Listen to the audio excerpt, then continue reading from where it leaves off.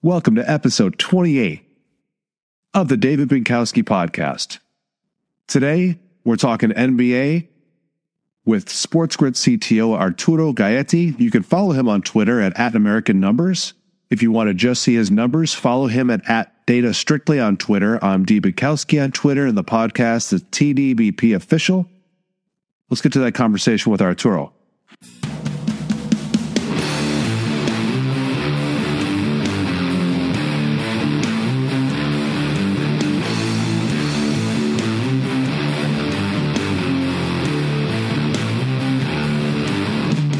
Joining me today, you know him, you love him, SportsGrid CTO Arturo Galletti. Arturo, welcome to the podcast. Hey, Dave. Thanks for having on. We did our Eastern Conference preview a few episodes ago, so if you haven't heard that before the Bucks and Nets tip off tonight, go take a listen to that if you're placing bets especially. We are going to talk about some preseason stuff. And by the way, before we jump into that, this is a no Ben Simmons zone. We will not be talking about that person beyond me just mentioning him. But we are going to talk. I will say that there's a long argument on Twitter, which is like Patrick Felton did a really good job. We find him on like summarizing how Philly fans can be, let's say that specials, and about different events that like happened. Like I think I tweeted out the chair incident. People who in the know, and they're wrestling fans in Puerto Rico, so they'll know what the chair incident is. And the chair incident, they booed The Rock about 5 years ago.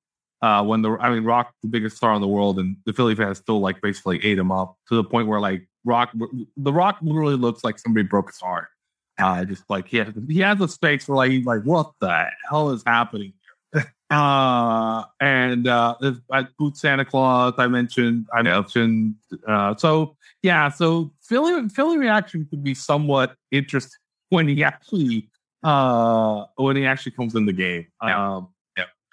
So I mean, like that's kind of an interesting. It's going to be must see. Everyone's going to watch that game. It's going to be the highest rated game of the season. I'm sure. Like, who's not going to want to watch him get booed mercilessly? I think the issue is like they want to do a trading. They wanted to trade a trade for him.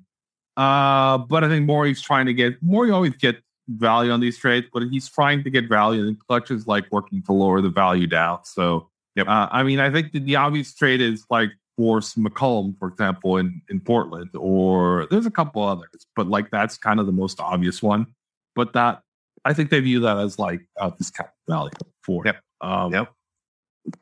But so we'll show when he makes his first game. We'll do another one after his first game and what have you, just because it'll be hilarious. But I want to talk about preseason and not necessarily preseason, specifics, because it's glorified practice. Let's be honest, but I do want to talk about something that you and I talked about offline, which is the correlation between preseason wins and losses and season over-unders, win totals. So one thing that we have found when looking at the data is that, like, again, from preseason, it's a small sample, but and it's obviously there are certain things going on. But if you play really badly or really well, there's some correlation versus expectations. So you can actually look at it. You find Kostas Medvedev. He did some analysis on this. I helped him by providing some of the historical data, and he's working on that. But it found that, like, if you play really badly or really well, that can have a correlation to versus the Vegas line expectations. So right now, what he found is who played really badly were the Lakers, Blazers, the Nuggets, the Warriors. Right? The Warriors are a little bit like they're playing the round robin in the West Coast. So the fact they were playing some bad teams, even though they actually won a bunch of games, kind of affected them a little bit. The Lakers, I've been kind of tooting that horn on that. Lakers are really weird because they're really old. Lakers are one of the oldest teams ever in the database. I think them and like the Jazz after the finals.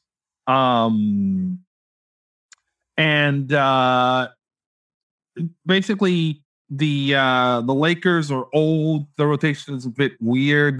They've got a bunch of a lot of the projections. And I actually had a fight with Kevin Pelton. Like, if anybody knows, like, Kevin Pelton's the guy who's doing numbers for ESPN. Not a fight, but I was like, I was basically saying, hey guys, you're having LeBron and AD play 70 games, and I will literally bet a small car that like LeBron and AD are going to play less than 140 games combined, right? In the regulars, like it just. I don't want to away from that, by the way. You can call it fight. We can call it a fight. If that's what gets more listeners, it's a fight. It was definitely a fight. I mean, it's one of those things where like we were looking at it and basically, it doesn't make any sense. I mean, if you look at the way they play last season, you're like, oh, it's like, look, you start looking around, like they haven't played the equivalent of 70 games, like I think once, and that was a season. That was the Mickey Mouse season where like they took half this a month and a half off, and it just not logical to expect these guys to play these many games. One, they I don't think they're physically able to. Two, I don't think they want to push their. They don't want to push these guys that much because they want them to compete for the postseason. So I mean, like, there's some real fragility in that Lakers kind of squad or rotation. Plus the fact that, and this is one of my like ongoing picks, like the reason I like the Lakers under and the reason I like Portland over is Carmelo Anthony. If Carmelo Anthony's figuring that rotation, then like the Lakers are going to be bad, and Carmelo Anthony's not in your rotation, the Blazers are going to be better, which is why that plays into some futures bets too. I kind of like the Dame Lillard MVP odds. I kind of like the Portland win the division or just because again even though there's some concern, they're on the list to play things to play bad, but some of that is it's Chelsea's the new coach, so right. Some of that might be. Well, no, I think that some of that, while he kind of figures that out, it's going to add like some complexity to what we're doing. Right. That's another variable for sure. Yeah. So what we're looking at, so what you're saying is that, so based on the sheet that you saw regarding win totals, changes of projections, and all those things, there are certain teams that went up. There are certain teams that went down. The Lakers are the biggest that went down. The projection I thought I saw was negative 2.16, blah, blah, blah. Number. Yeah, so he just was saying, like, that's 2 wins. That's 2 wins versus the Vegas line. So it's like, yeah, they look like 2 wins worse at least. The Bulls look. They were the big winner, right? Really good. Yep, big winner. The trick with the Bulls is I think that you didn't see the floor. Like, well, actually, there's 2 things going on with the Bulls. Like, Lonzo Ball is playing really well. And I actually, like, I've been a big Lonzo supporter for a while. I think this is finally a situation, like, non-shitty situation. He isn't wearing his dad's shitty shoes. So, and he's been low-key fixed his shot, right? Yeah. So, I say the shitty shoes thing because he had ankle problems, which were traced to his shoes when he was with the Lakers. Part of that is he was wearing the shitty shoes and it's basically fucking up his ankles. Yep. So you like out him, and then like he got healthier, but then he was on the Pelicans. The Pelicans were kind of a mess, but his shooting improved. Now he's on a team that has like complementary pieces around him, and he's got Zach LaVine, he's got Vucevic, he's got. I mean, DeMar sucks, but whatever. It doesn't actually play that badly on this team. So I think his passing plus his improved shooting. He's low key. I have him as like a dude that I like for most improved player. I think he's gonna have a really good season. I don't know. I mean, like, I think he might be enough. He might actually be enough to counteract the DeMar DeRozan. I think the DeMar DeRozan splits are going to be hilarious because both him and both Lonzo Ball and Alex Caruso are playing really, really well. And I think the Bulls are going to be better, way better when he's not on the court. Just because of 2 guys, because I actually think the Caruso Ball thing actually with the other guys is a lot more complimentary in terms of personnel. I mean, DeMar's problem is that like really on defense he takes away more than he brings on offense, and really on this particular team, when there's direct replacement is going to be a guy like Caruso who can actually like defend. The contrast is going to be really interesting, right? Like this is going to be like if DeMar DeRozan goes out for a stretch, this team might actually be in contention for like a top 3 seed in the East, because the way that, again, if Lonzo is this and then you throw in Caruso playing really good defense, then that kind of improves the outlook for this particular team. Sure. So there were a list of teams that you felt like were going to go over based on this, and a list that were going to go under based on this. I saw my Pistons were in your over list. And I'm curious, is it just based on these projections? Because, we haven't seen Cade at all. Obviously, we think he's going to be good. And they've got a pretty tough start to the season. But are we still feeling confident in that, given that we haven't even seen him play? And, we're coming out, our preseason starting lineups. We didn't even have our starting five for the entire preseason. Do you think that's going to affect the chemistry or that win total?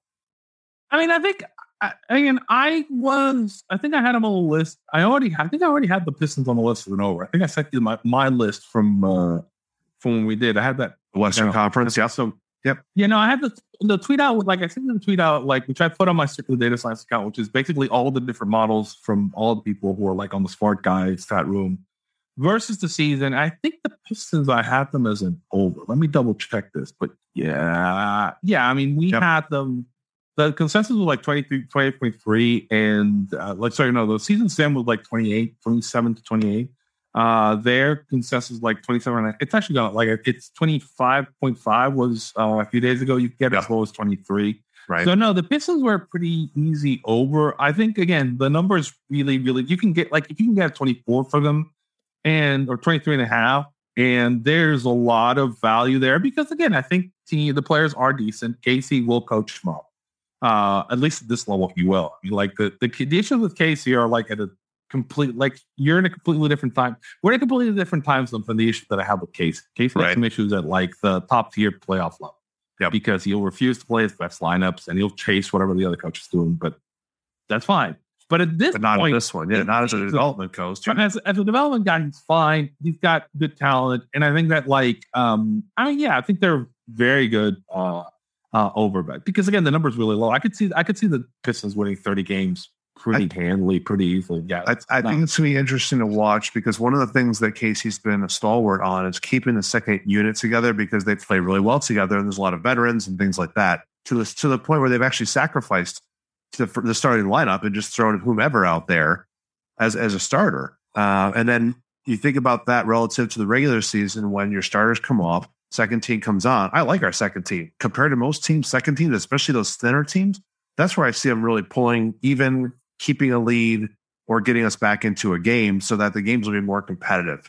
I still think we're a bottom 5 team, and I still hope that happens so we get another great pick because we're just not ready yet. But I understand the strategy of being competitive and playing hard and all those things.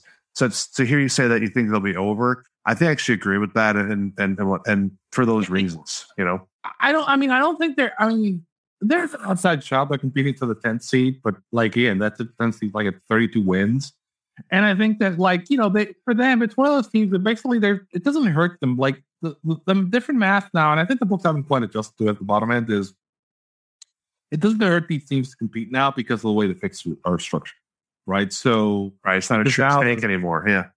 Yeah, you don't lose as much as you used to. And I do think again, this team, I forget how many games they won this year. You would know this. I mean, they were okay last year, weren't they? Let me think. My perception is that they were competitive a bunch of games last year. They were competitive. However, they still finished with the bottom 2 record, I believe. So yes, but it was watchable. That's the thing. To me, there were a couple games where it was woof, but for the most part, it was fairly watchable, and that's what I'm expecting to see this year. I don't think we talked about it in the Eastern preview. There's not a lot of teams. Every team has at least one good young player, if not a couple. So the games are more watchable for that reason alone. But I just, again, I'm not trying to set expectations for myself even of what I'm going to see. I think it's going to be definitely a losing season. Bottom 3 to 5 in the league. I think 5 is if they hit that over potentially, on the win total. But it was interesting. Like I said, it's interesting to see that of kind of how that's shaking out with the lineups. Like you mentioned, what is Casey like and all those things. And if the mission is stay competitive but lose some games, boy, having a solid second unit's definitely going to keep you in games, possibly get you a couple wins even or eke out things. And one of the big discussions in Detroit is what's that final 5 look like? What's that fourth quarter, last 2 minutes 5 look like? Where someone like a Kelly Olynyk, who's on the second team, would slide into that starting lineup, quote unquote, for the last 2 minutes of a game, just to bring some veteran presence, shooting, spacing, all that good stuff. So, Western Conference, let's go from the bottom up. Western Conference from the bottom up. Yeah. Yeah. So it does not get much more bottom than the Oklahoma City Thunder and Houston Rockets. We'll start with OKC, Arturo. Where do you like them? OKC. Actually, I like some things about OKC that I've seen in the preseason, even though I kind of think the under again, for them, it's low, but it's justified, but I'd still stay away. And here's a couple, so again, the number is 21.5. It's the lowest one a couple days ago, and we have them projected around 20 to 23. I like things that I've seen. I like Josh Giddey. I'm a big Josh Giddey fan, right? So Giddey is a big, tall, Giddey is, and I had my comp with tall Ricky Rubio, and that holds. He's a guy who, when he's on the court, he does really good things, passes the ball, moves the ball around, defends well, tall. He's a legit NBA player. He's a legitimate, interesting guy. Throw him in SGA and Poku and a couple of the other guys on that team. That team's interesting in 2 years, and that team's gonna be better at the end of the season than it is getting. Whether or not they're gonna even be interested in winning games, that's gonna be a different story. Because I do think that a lot of this, so they're basically using the team as an audition roster. So they're just gonna be playing whoever because they're trying to figure out who actually is the guys who are gonna be on the team in a couple of years. Yep. That said, to me, that's kind of a stay the fault. It's stay away. Yeah, because it's so inconsistent. Yeah. Well, I like some things for I had under fake for that team for exactly those reasons. Yeah. And then there are things on this team that I like. Poku, Poku, but I like Giddey. Josh Giddey. Giddey's good. Yeah. I don't know if you've seen it. He's one of those guys that Magic asked, right? And that is that kind of raises your ceiling. You can make those passes, you throw an SGA, put pressure on there, and you can actually run incredible offense with him. And he's actually not bad. Australia really missed him in the Olympics. He was a critical, they missed him and Simmons, but he was a critical miss for them because he would have really helped a bunch of the things they need, particularly they need another guy. He's tall. He's almost so tall. He's an interesting kind of piece. The Rockets, I was really high on their draft, and everybody's really high on them for the same reasons I was. They really kind of added for they added for NBA quality players to it, like Sengun. God, I forget the name of the guy from Real. Houston Rockets roster. I'm Googling really fast. We always talk I don't know Jalen Green. We can always talk about Jalen Green because it's Green, Sengun, Josh Christopher, and Usman Garuba.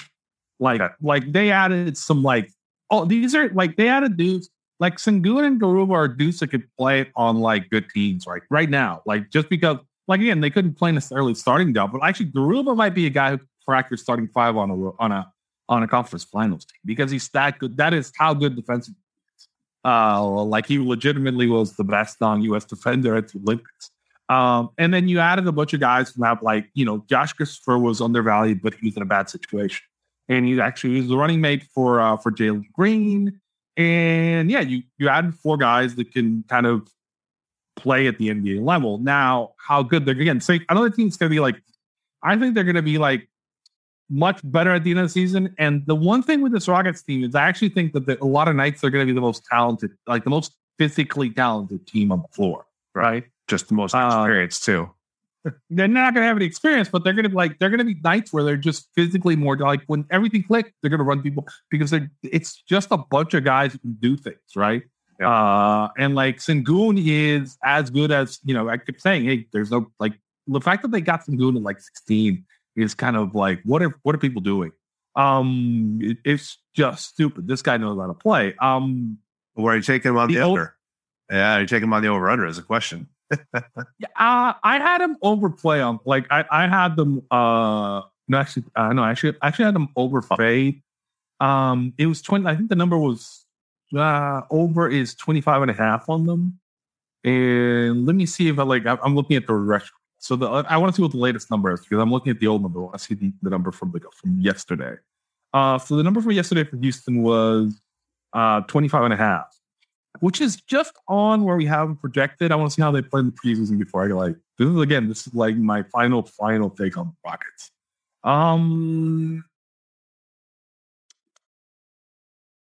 No, they're just about. I mean, like they're overpaid for me. They're gonna be a fun league fast team, Right. but they're so fucking young. Like I could totally, like I've said this, like I could totally see this team win. Like I could see this team winning like 32, 34 games, but I could also see them winning like 15, right? Right. Because we don't know. There's too many young people. Too many. Well, they might blow it up a little. Like the young guys are so good that they might just like get rid of like Christian Wood and like John. Just move all the old guys and get a bunch of younger guys too. Yep. Because you're playing for like 2 years from now. Again, which is funny because not that Detroit was, when Detroit had Wood and he became a free agent, they didn't, Houston offered him more money. And the famous quote was, "I want to win." I believe he tweeted that even. And I was on like one of the worst teams in the league. So hopefully he gets that dream fulfilled, but it's not going to be in Houston this year. Yeah. I mean, I think it's like that team has, again, this is a team that 2 years down the line, or maybe even 1 year down the line is competitive because it depends on how quickly a bunch of these guys develop. Like if they hit on two of these guys, yeah, I mean, and as I said, like you can see how this roster is going to look into you, right? And it's interesting. But again, I think overpaid is still my play for these guys. Next to San Antonio. First, yep.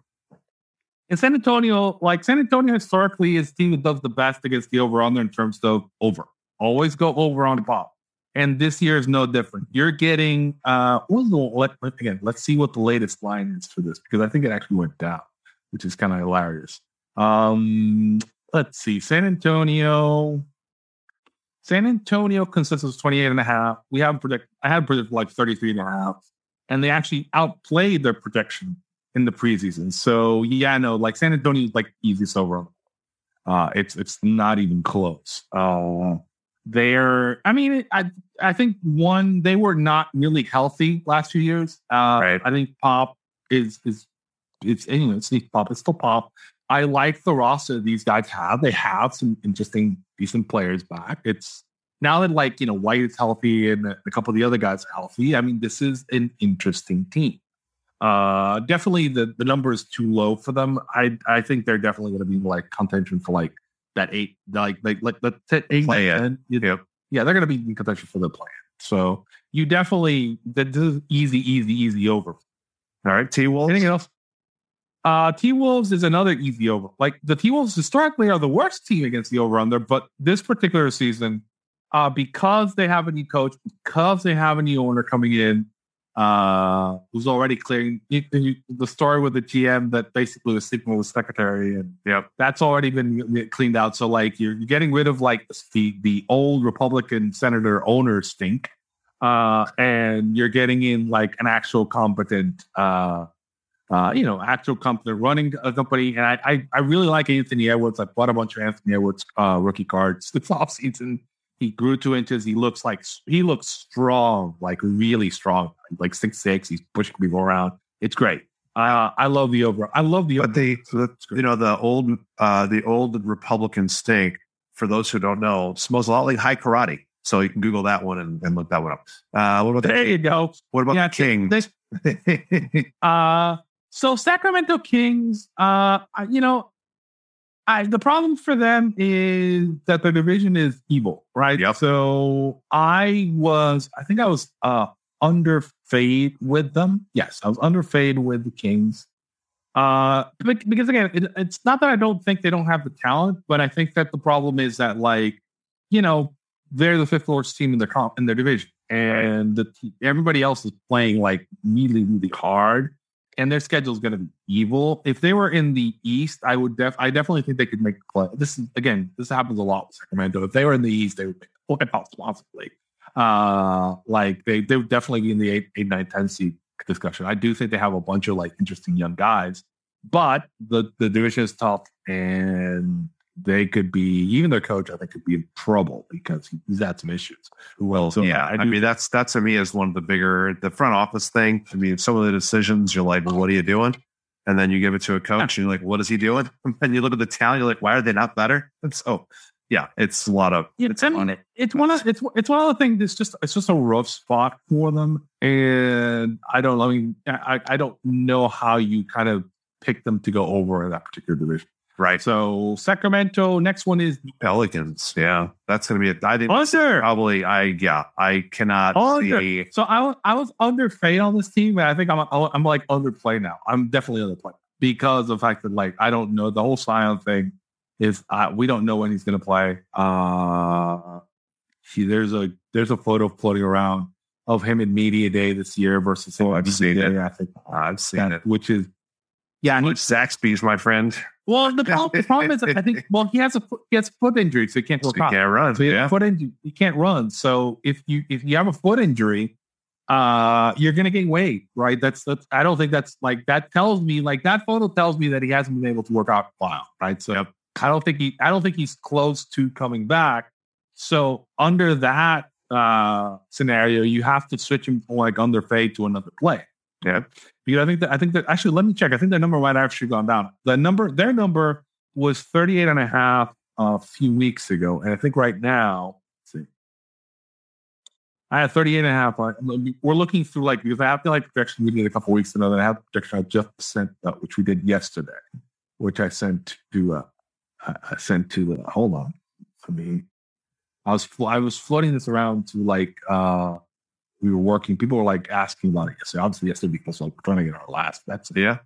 So, but yeah, I mean, like it's an interesting situation in New Orleans because it does look like even though they got all those picks from LA and everything else, it does look like really it's a mess of a front office situation. Yep. Because like you can tell when people are leaving and doing really well at other destinations. Like, hey, Lonzo, Pelicans are 38. Pelicans are 38. Yeah, Pelicans are Vegas has them at 38.5. And we had them projected, or I had them projected like 41. But that projection was assuming Zion, and it does look like Zion's going to miss like I would say something like 20 games, right? Yep. That's a conservative expectation, like because they're just not even telling you what's happening. So my take on that is, right now, I'd be under on this team, right? Yep. I think that like I've moved to under just because the situation smells like when it smells like when it looks like the rats are coming off the ship, then you kind of have to like treat it like that. Okay, so next on the list is the Memphis Grizzlies. Yep. What do you think about the Grizzlies?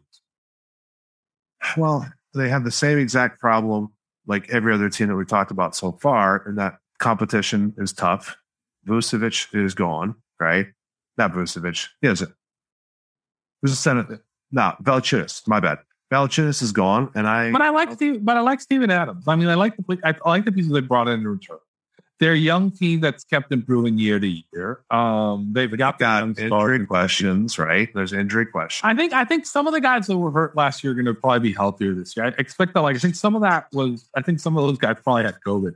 I think somebody like Brandon Clark probably had COVID. And I think, and I'm speculating, but like when somebody mysteriously just has a bad season like that, or like yes, like you kind of seem like, no matter like Westbrook had one of those where like he wasn't great, and I think some of that was he just couldn't breathe. Right. I think that like I like. Do you have him as an 8 seed? Do you like him as an 8 seed? I actually even like the division hockey. I actually think they can go up as well as team. I think there's a team that can make a leap like 48. It's them just because like they have a bunch of really good. Like if you look at the roster, there's a lot of dudes I like on that roster. Right. Yep. They're well coached. Young team development. They played really well. Defense. Like they played really well in clutch clutch situations in the playoffs last year. And they've been that team for a while. So, I mean, I think that I'm an easy over on that. And I think that, like, they're not getting enough respect. I think that's like that. I think you get him at 40.5. I had him at 42. But I think they're probably like, I could see them winning 46 games, right? Because I mean, again, they're not in the Pacific, and they're also kind of like they're scrappy. And they have guys that, like, I mean, I think if they get a little bit of help, they can actually go over that number, right? They didn't have last year. I think, like, it's the difference between, like, I don't think situations in Memphis is bad, where I do think the situation in New Orleans is bad, right? Right. And I think that actually makes a difference. Next, the Portland Trailblazers. We talked about, actually, by the way, I mentioned, I like that I think their odds to win the division right now are like, they're 440 last I checked. But Memphis is an interesting Southwest bet because in essence you're betting a bet on Memphis is a bet on like it's the kid being bet. Right. Well, that's the thing. It's fun. We'll get to the Mavericks, but we'll get to that one. Yeah. So yep. So next one is Portland. And this one is very simple math. It's like Carmelo Anthony's not there.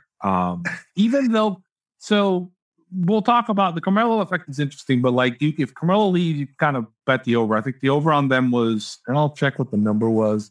As of yesterday, the over number on them was 44.5. And I love the over. I think the number went down a little bit.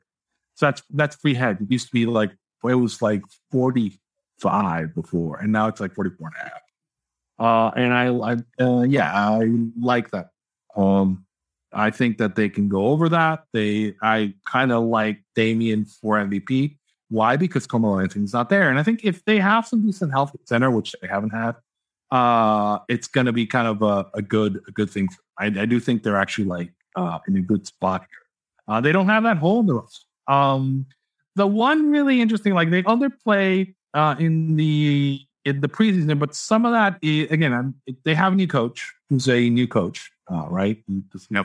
He has 1 year as an assistant, Chauncey. Yep. And I do think that like he has to kind of work himself into coaching. But like it's a team to monitor. I do think that that it's really good odds for them, and I see them more like at the 48. Like this, I think they're the team that people thought they were going to be last season, right?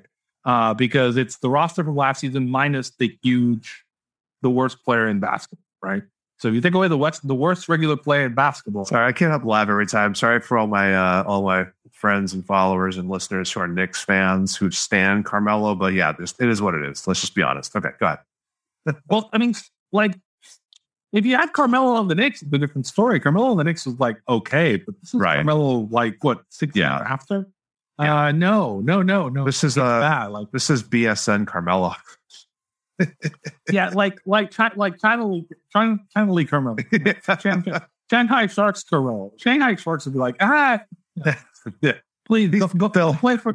Like he's too much of a defensive liability. we got to send you to Carolina, man. Come on, man. Come on. What are you doing? You're gonna play for the Indios now. What the hell? Hey, come on. A little too personal. Okay.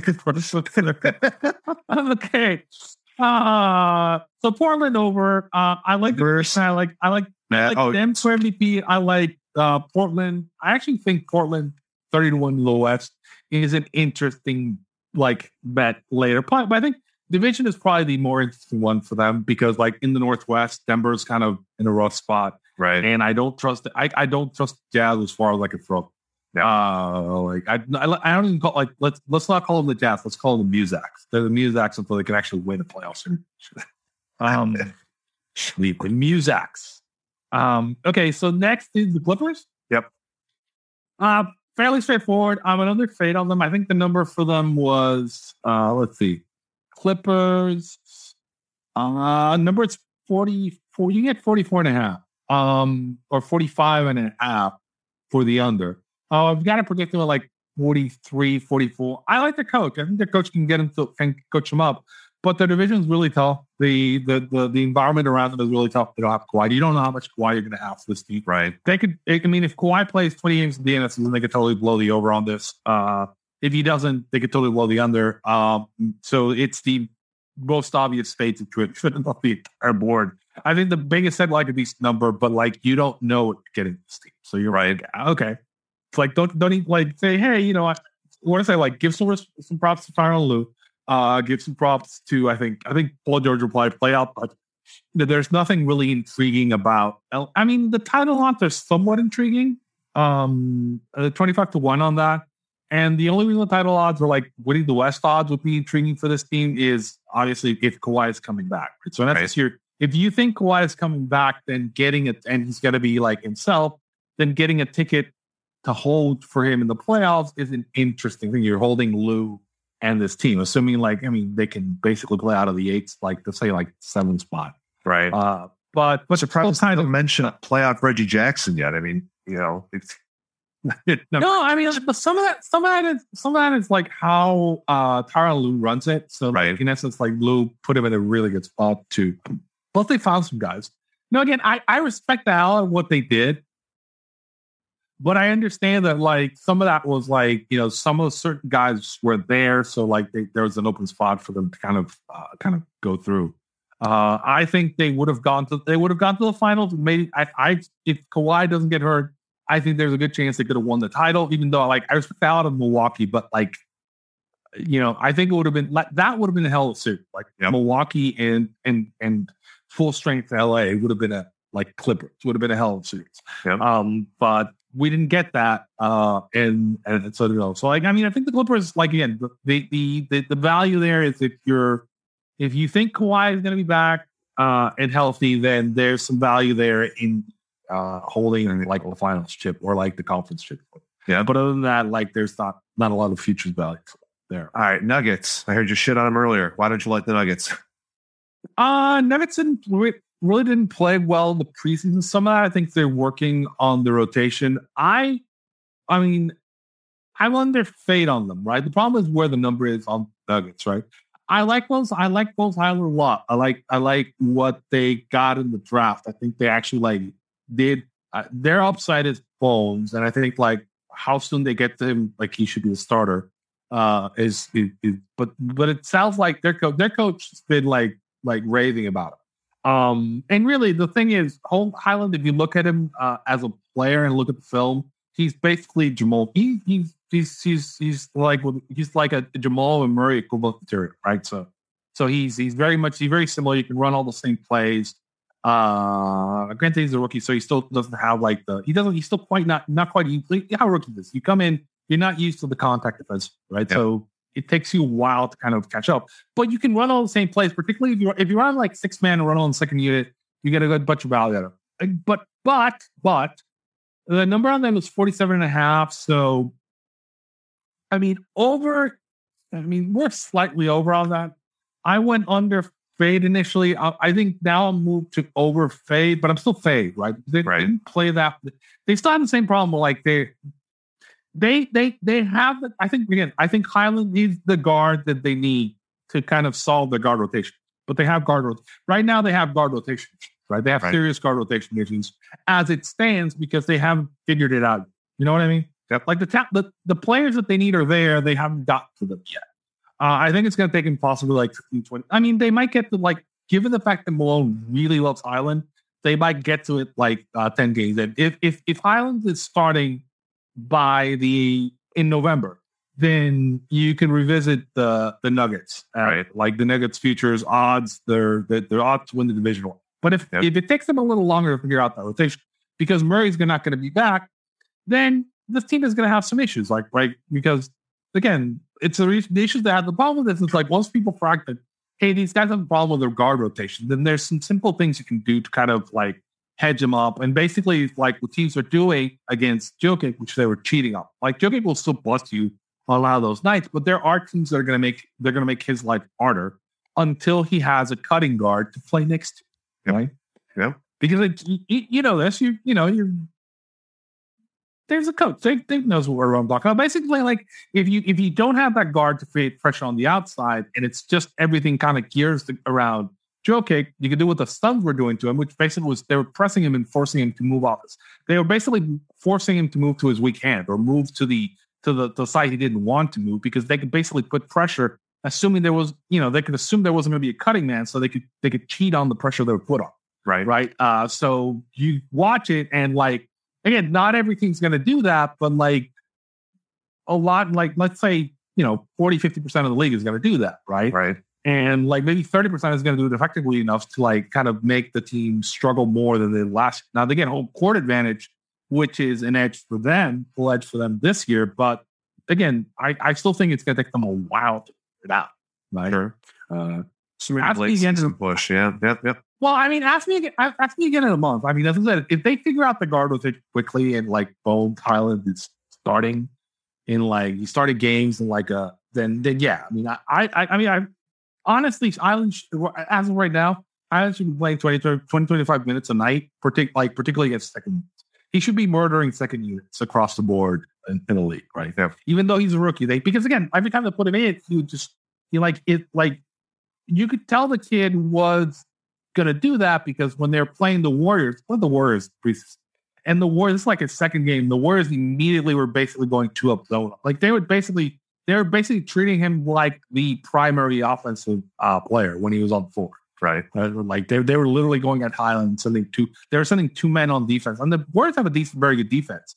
So they were basically going at him, and he was having problems in that game because he just wasn't used to 2 NBA defenders on him, right? Right. So, and he wasn't getting any contact calls. And he'll figure that out. But the majority of teams aren't going to do that. So like the Nuggets should take advantage of that, playing 20, 25 minutes a night on second units and just absolutely murder second units, right? Yep.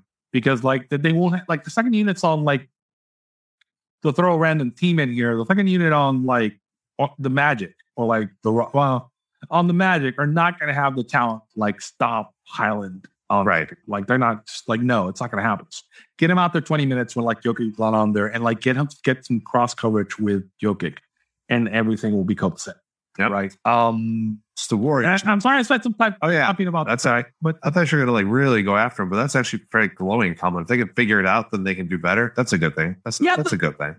But again, the problem is because of the injuries, they have like a half-assed rotation. They have a bunch of guys who have experience but aren't good, right? And so, but the guys who aren't good, the obvious guy is there, but he's a rookie, and I think seems to protect him. But really, you should throw him into like you have all these Jamal Murray sets, right? And if you look at both these players, like literally physically the same, they have the same kind of skill set. They're both out the same similar shooting sets. They both have really good around the rim.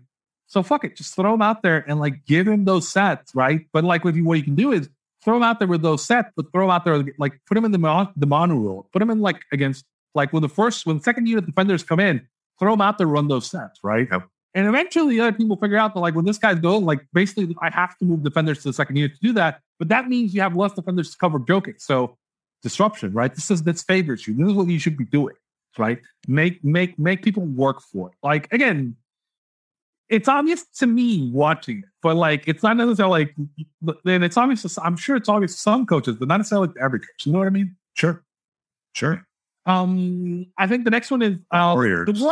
The Warriors. I was really darlings. Yeah, the NBA darlings. No, I was evil to them when I did the initial preview. The model did loving them, like the analysis on preseason because they were playing bad teams. Yeah. But my take on them now. So I was on their play on them before because I think the number on them was so the number on the Warriors was 47.5. The number's gone up. Yeah. They've become dark. The number is like kind of it's 47.5. I had predicted 43.5. But my take on the Warriors now is that I think Vegas actually kind of nailed this number. I think I'm slightly over fake because when you look at this team, they're a bunch of like this team has gone from like not having anybody like having a bunch of guys that didn't know what the fuck they were doing on the court. Hello, Kelly Oubre. To now they have a bunch of guys that like real you got Otto Porter, you've got Bedley, you've got like Iguodala, you got a bunch of guys who actually do really know what they're doing. Right. And I think some of these guys are guys who weren't proper. Like Bedley was a guy who was really good in Europe, who's been good in spots, but wasn't being used in the right way. They weren't letting him like he's a guy who can handle the ball, right? He's a guy he's one of these European forwards that can handle like basically can run the floor, right? Because they're trained that way. But American coaches don't use them that way because they think, oh, big dude, he doesn't kick. But this dude can actually like Giddy, he's a big guy. Like his value is, hey, you can actually like have him like bring the ball up and like do things on the perimeter and run around and create defensive pressure. So he's got to be used. Like Draymond was raving on him. Draymond actually really knows the basketball. The guy oh yeah, he does. And so that team they're a veteran team. They're obviously not as strong as they're going to be with Klay comes back. I have my doubts about how good Klay's going to be when he comes back. Right. Because it's been almost 2 seasons. It's a foot injury, and he's a guard. So there's some possible downside there. But I like what they did on the rest of the rotation. Their division is tough, though. So this is why I'm like not raving. But I think this is an interesting team. I thought last year, if they had screwed up their the roster build, they could have gone to the finals, right? And given that they've actually fixed their roster issues, I think the question is going to be how much they use James Wiseman and how they use James Wiseman. Because like they were really bad when Weiss played last year because Kerr didn't get out of his own way on. But again, they also kind of solidified the coaching staff, which is really interesting. They kind of shuffled it and made it better. So again, I think 48 is probably about right for this team. A lot of it's going to depend on health. But yeah, I mean, I think that like, for example, they're I have a favorite bet for tonight, and it's like the Warriors Bucks parlay is actually a really good bet tonight because I do think both these teams are better than the teams they're playing or disarray. Right. I think the Warriors know they are. Like right now, you watch the Warriors play, and they know what they are.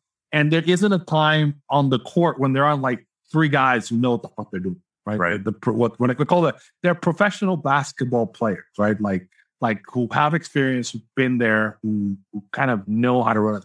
Like Otto Porter knows how to run defense, right? Yep. And he knows to stand there and take a shot. He knows, what rotation to call. Same with Bedrick, same with Green, same with Iguodala, same with Curry. These guys know what the fuck they're doing.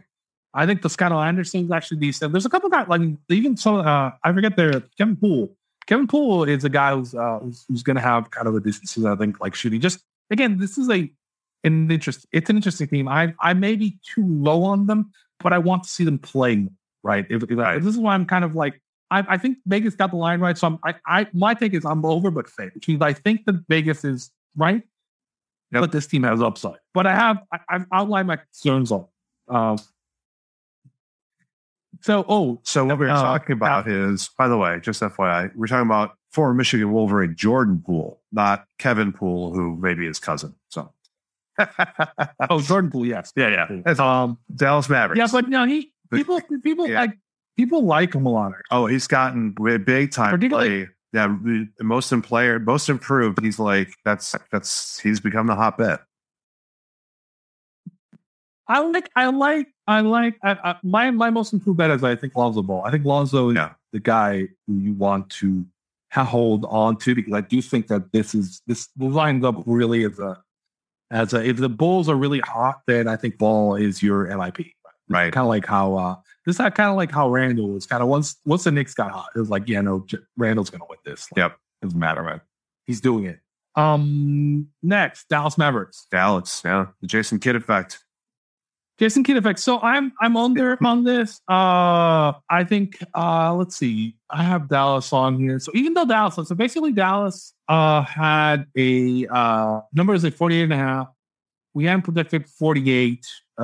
They played really well in the preseason. But again, the Jason Kidd effect. And the interesting thing about Jason Kidd is so Jason Kidd's the kind of guy that is fine. Let me say it's like a buddy of yours you're fine seeing once every 5 years. Right.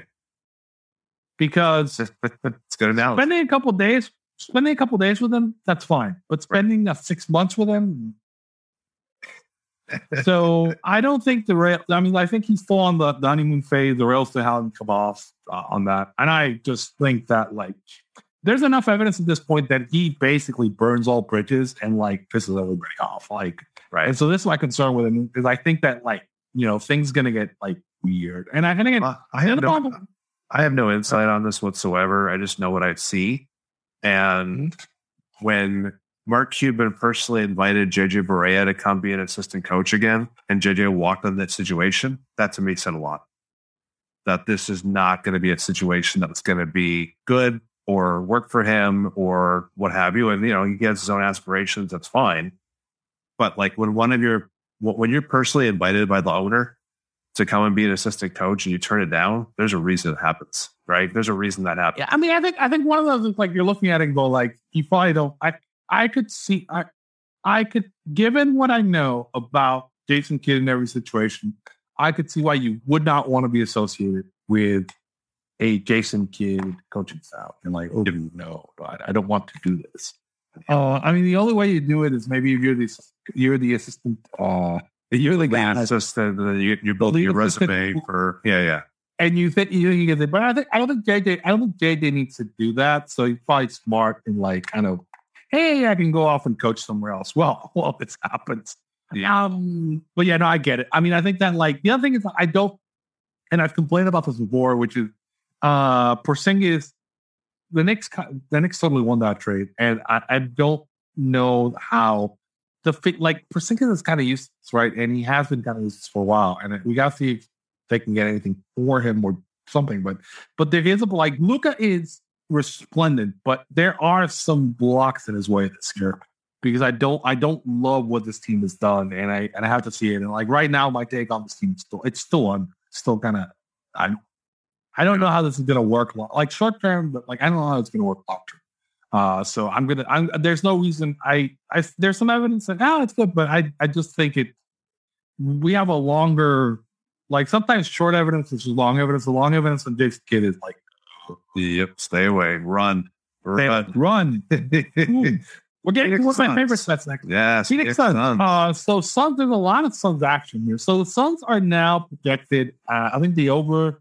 You get them at 50.5. I had them projected around like 51.5. So the line's decent. 50. I like the Suns to win the division more than I like the over, but I'm still overplaying. I think the trick with this team, even though they have the DeAndre, like there was a long, huge fight yesterday. So they didn't sign to the extension, which I think is really dumb.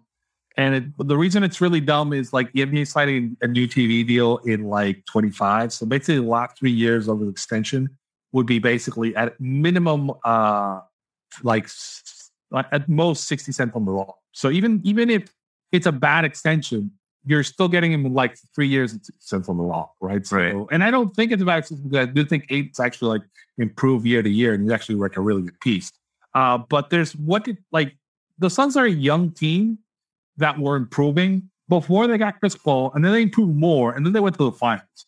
They had the best road record in the league last year. They played hard every night, scrappy as fuck. They showed up. They took punches and punched people back. I mean, they eventually lost, but like there are specific reasons why they lost that final. They still kind of fought hard. So, I mean, like they're my favorite division bet on the board. You can get plus money on these guys. Like you can get a plus 225. And really, that is the easiest bet on the board, right? Yep. I like that. I like the West of it. The bet is interesting for them. But yeah, no, the division bet for them is like the best bet on the board. It's easy. It is the best number you're going to get for them all year. I think I was 225 when I did my pod on Real GM.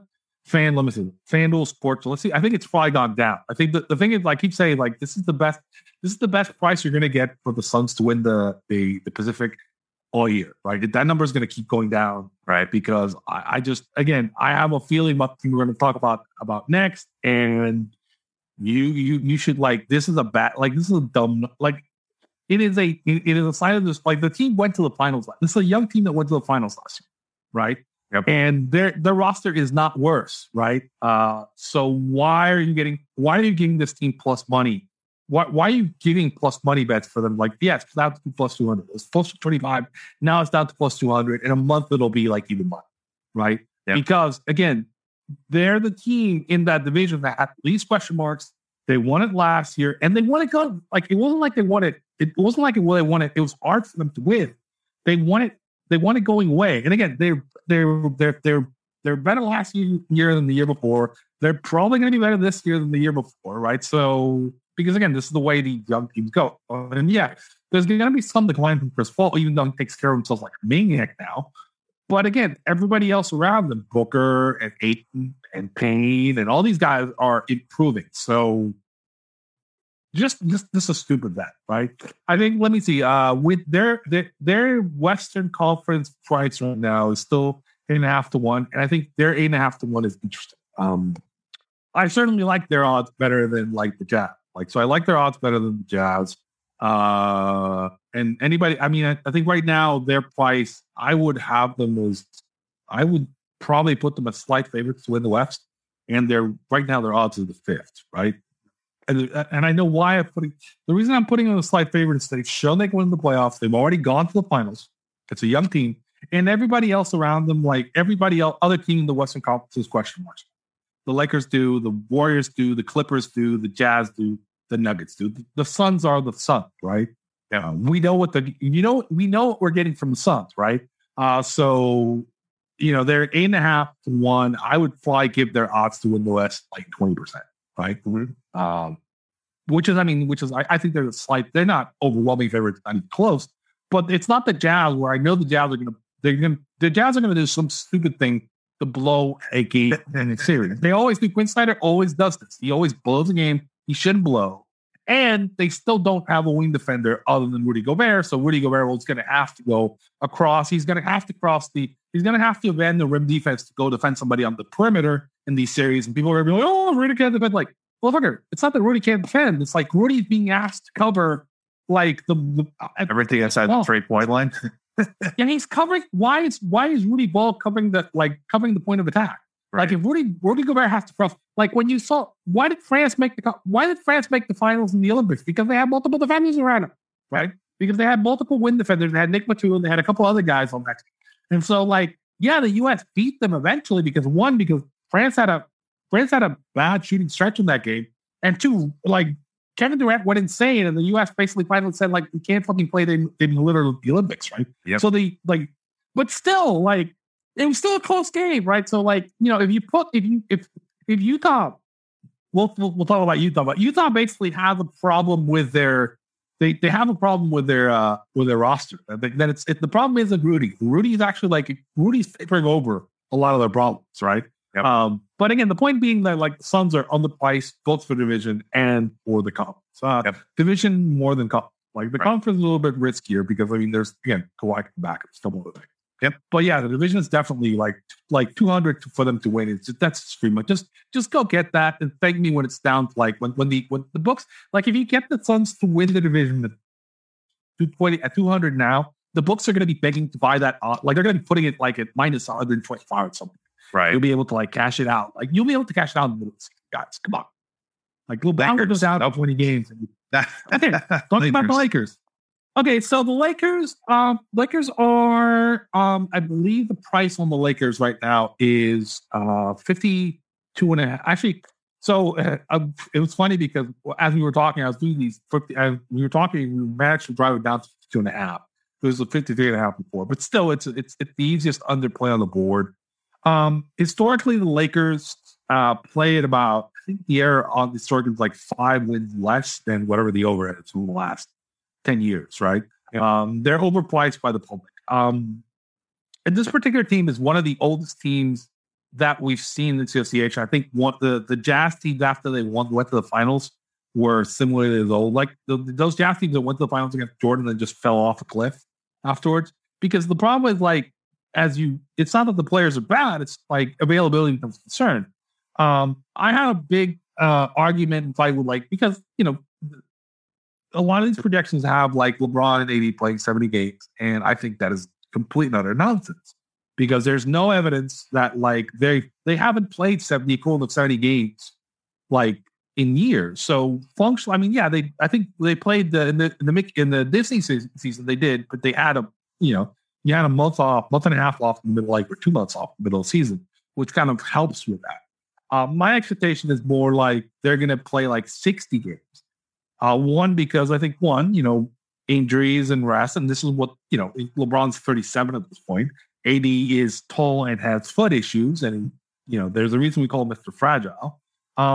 So I think they're both going to miss time. Because also I think the Lakers want to keep them healthy for the playoffs. So I think that I think they're probably going to win the nominal bet for me for the Lakers to play would be like 48. I think 48 or even lower, 45.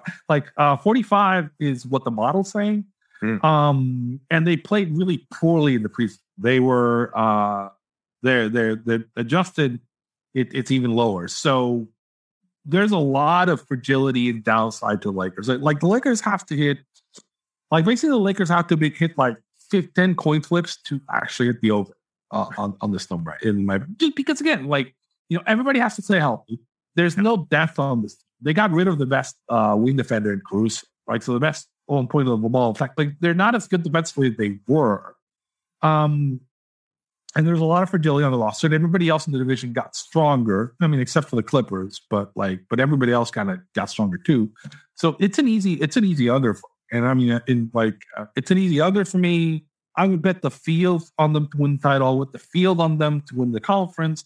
It's just, again, are they on the right side of there's a point where being really old helps in the playoffs, but there's a point where it doesn't. And, I think that this is going to be more like last season than it was 2 seasons ago, because I don't think that this team, if it has to go, it went through this roster could not survive the 70, and a deeper version of this roster could not survive a 72-game season last year.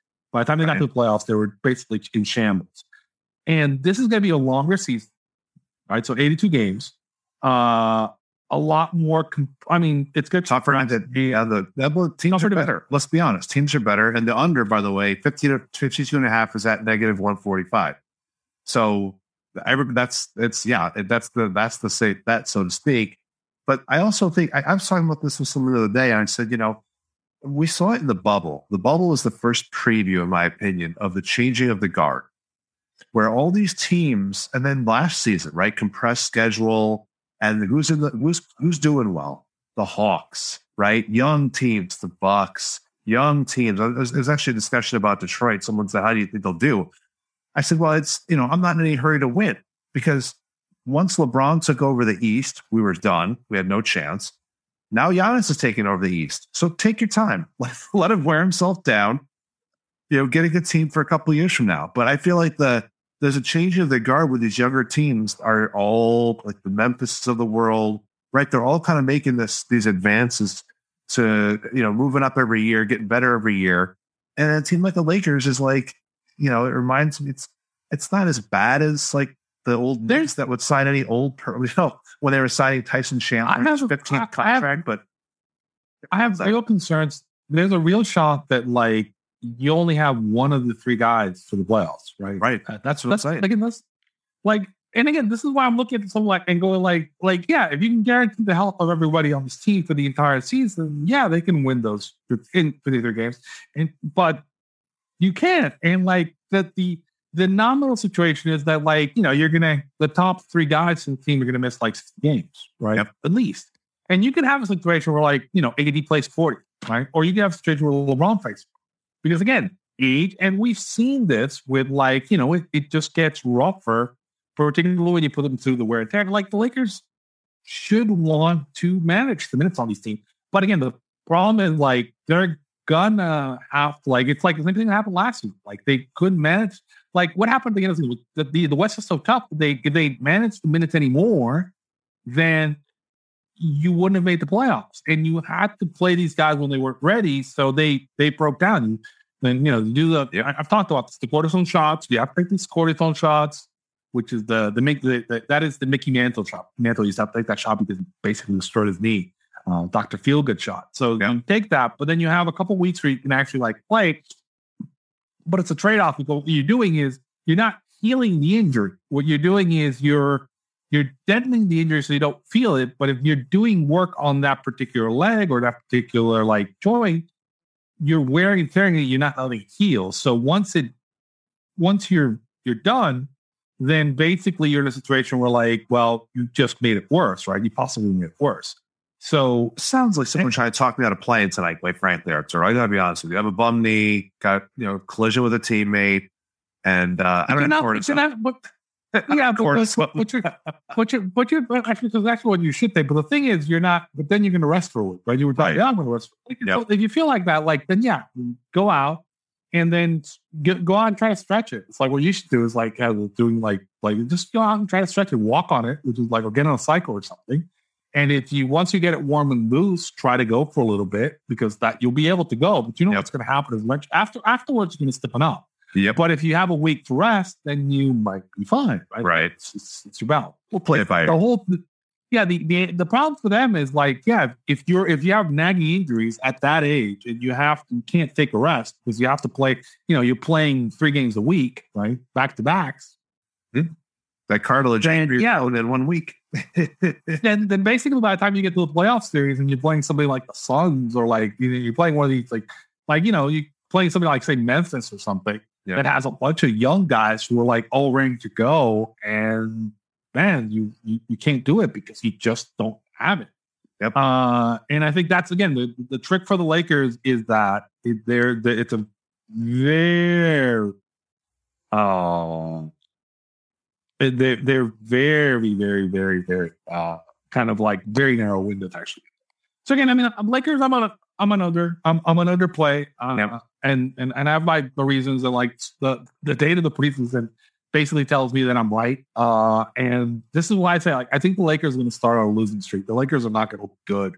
No. Like because there's so many things to figure out. Yeah, it's gonna take them like 2 or 3 weeks to figure it out. By the time they figure it out, and one, they might have an injury. Two, the Suns are not. It's not gonna take the Suns 2 or 3 weeks to figure it out, man.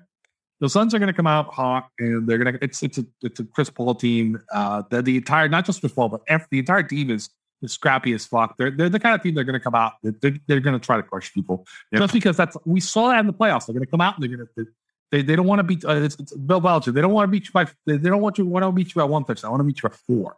Right. So Suns are going to come out. They're going to get a lead in that division. Which, I said, Suns price is as good a price as you're going to get. That will be minus money in a month. And like, quote me on this. Write it down. And I'm saying in December, the Suns at some point are going to be minus money to win the division. Right. Because it's just look at the schedule. Look at the way it is. Look at how the other teams are. They're going to have like a 5-6 game lead. Just early, just because it'll take a while. Yep. Anyway, last save, Jazz. The music. Utah music. Yes, because there is no Jazz in Utah. It's please come on. No, but I mean, like, okay, so the issues on this team remain the same. Now, the edge for this team and the reason why you do overplay, which is what I'm doing, is because they play in motherfucking Utah, right? And what that means is they play at altitude. And because they didn't get a full season at altitude last year, plus they had injuries, they are underpriced. Like, actually, I think that number's gone up. It was 52.5 when I first played it, and I had to predict at 54.5. Now the number's up to 5.5. Oh. No, the number's up. The number's up 3 wins. The number was really wrong when I first bet it. So 52.5, they were automatic overplay. Now 55 is too rich. 54.5 is slightly rich. I would probably still go. I mean, I'd still go over on 54.5. Maybe shop around a little bit, get a 53 still. But BetOnline's at 53. Yeah. Sorry, BetOnline has it at shit. I just lost it. BetOnline has them at 53.5. Yeah, 53.5 is a bet over. Yeah, you take that one. Yep. 53.5 is a bet over. 54.5, look for 53.5, right? Because I think that and again, the upside there is that, they're playing in altitude. They're playing, they should have some decent health. Conley was healthy. Donovan wasn't healthy either. So, I mean, and again, the issues that the Jazz have are they don't have any wing defenders, right? But because they have Rudy Gobert regularly in season, that's not a problem. And again, I think if they have Rudy Gobert, they have Mike Conley. Conley is actually a decent so let me explain that a little bit. So there are 3 primary types of defenders in the NBA. Like, stop thinking about positions, but really you have to think about the guys really you have the rim defenders, right? The guys who are like blocking the rim. He should be in the paint, blocking the rim. It should be between wherever the hell the ball is and the basket, right? So think of a line between the basket and the ball, right? And there's a guy who should be at the rim, right? Between the ball and the rim. And there's a guy who should be at the point of attack on the ball, the on-ball defender, right? Yep. So that's the line. And then besides that is what we call the wing defenders, right? So the wing defenders are floating around that line on the guys who are running around on the 3-point, right? And then there's the help defenders there's going to be help defenders at the rim. They're going to be floating around, trying to cut the zone. So really, these are kind of the way you should be thinking about modern defense. So Rudy is your rim defender. Conley is your best, point of attack. All defender, yeah. Because Donovan's crap at it. And the problem for the Jazz is they don't really have a good win defense. But regularly in season, if you can basically defend the line, you have bodies who are like in place. you can kind of defend most teams really well, particularly if Rudy doesn't have to like leave the line. And because in the regular season, teams don't scheme specifically for matchups. Like, so I don't scheme specifically for playing the Jazz. I scheme for playing every NBA team because it's too hard for me to specifically scheme for a particular team on a particular night. Does that make sense? Yep. So the general offensive philosophy for teams, like, so my general like playbook will be foiled by simply having, I mean, hell, Rudy Gobert at the rim. Rudy basically makes everything at the rim just go down in value, which basically means teams have to beat them by making shots on the outside, and the Jazz basically out of the game, win most nights, right? Yep. The problem is once you get to the playoffs, because I don't have any wing defenders, then I can actually draw specific patterns of attack where basically like the Clippers were doing, where the Clippers were basically just doing runs around. The Clippers were basically doing variations on the hammer play. They're doing action at the line, or a lot of motion at the top, which basically, because the Jazz didn't have Conley, didn't have a point of attack defender, they could generate all these open looks by doing motion on the outside. And they were basically they would move Rudy back and forth from side to side. And then, one guy they'll move it to the right side. And then as Rudy moves over to cover, they'll pass the ball across the field to the guy coming in from the others. So somebody's coming at the rim, but like Rudy isn't there immediately, right? So they could specifically scheme to move Rudy out of position, right? And because the Jazz have no help defenders, right, or no competent help defenders, and they don't have a Chris Paul at the point of attack, or they don't have somebody who can disrupt the ball motion. Like, so if you try that against the Suns would basically, like, if you start doing that shit against the Suns, try to move Ayton out of position, Paul and Booker would basically like drop in the middle where you're trying to call and deflect there, right? Yep. So you try to pass it across the paint, and two Phoenix guys would come in and like grab the ball and run the other way because they're smart enough and they're competent enough they can disrupt that play. But like the Jazz didn't have anybody do that, so the only option for the Jazz, like, fuck this. Rudy's like, fuck this. I'm gonna have to come up to the guy who's like has the ball because nobody else can guard him at the point of attack. But then you can just basically do free runs at the rim, and then they would like, then Quinn would get frustrated, take Rudy out, and become a layup line threat. And you're like, what the fuck are you doing? Because like these coaches, again, one of the problems for NBA coaches is they chase, and what I mean by they chase is like they get too cute with these things, right?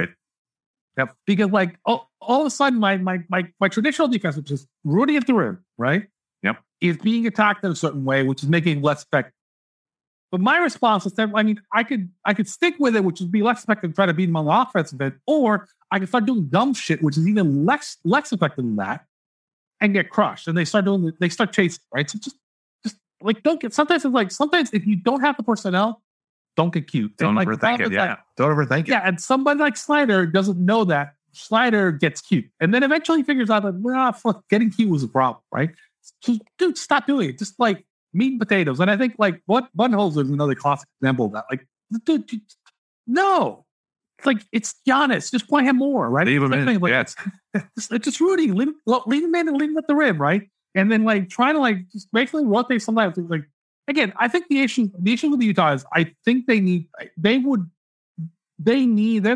that needs to go out and like they like the Lakers for Avery Bradley.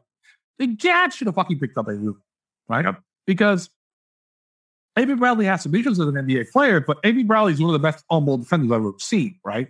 Physically live, right? And he may not be that guy anymore, but like, fuck, he's better than anything better than what you got. Yeah.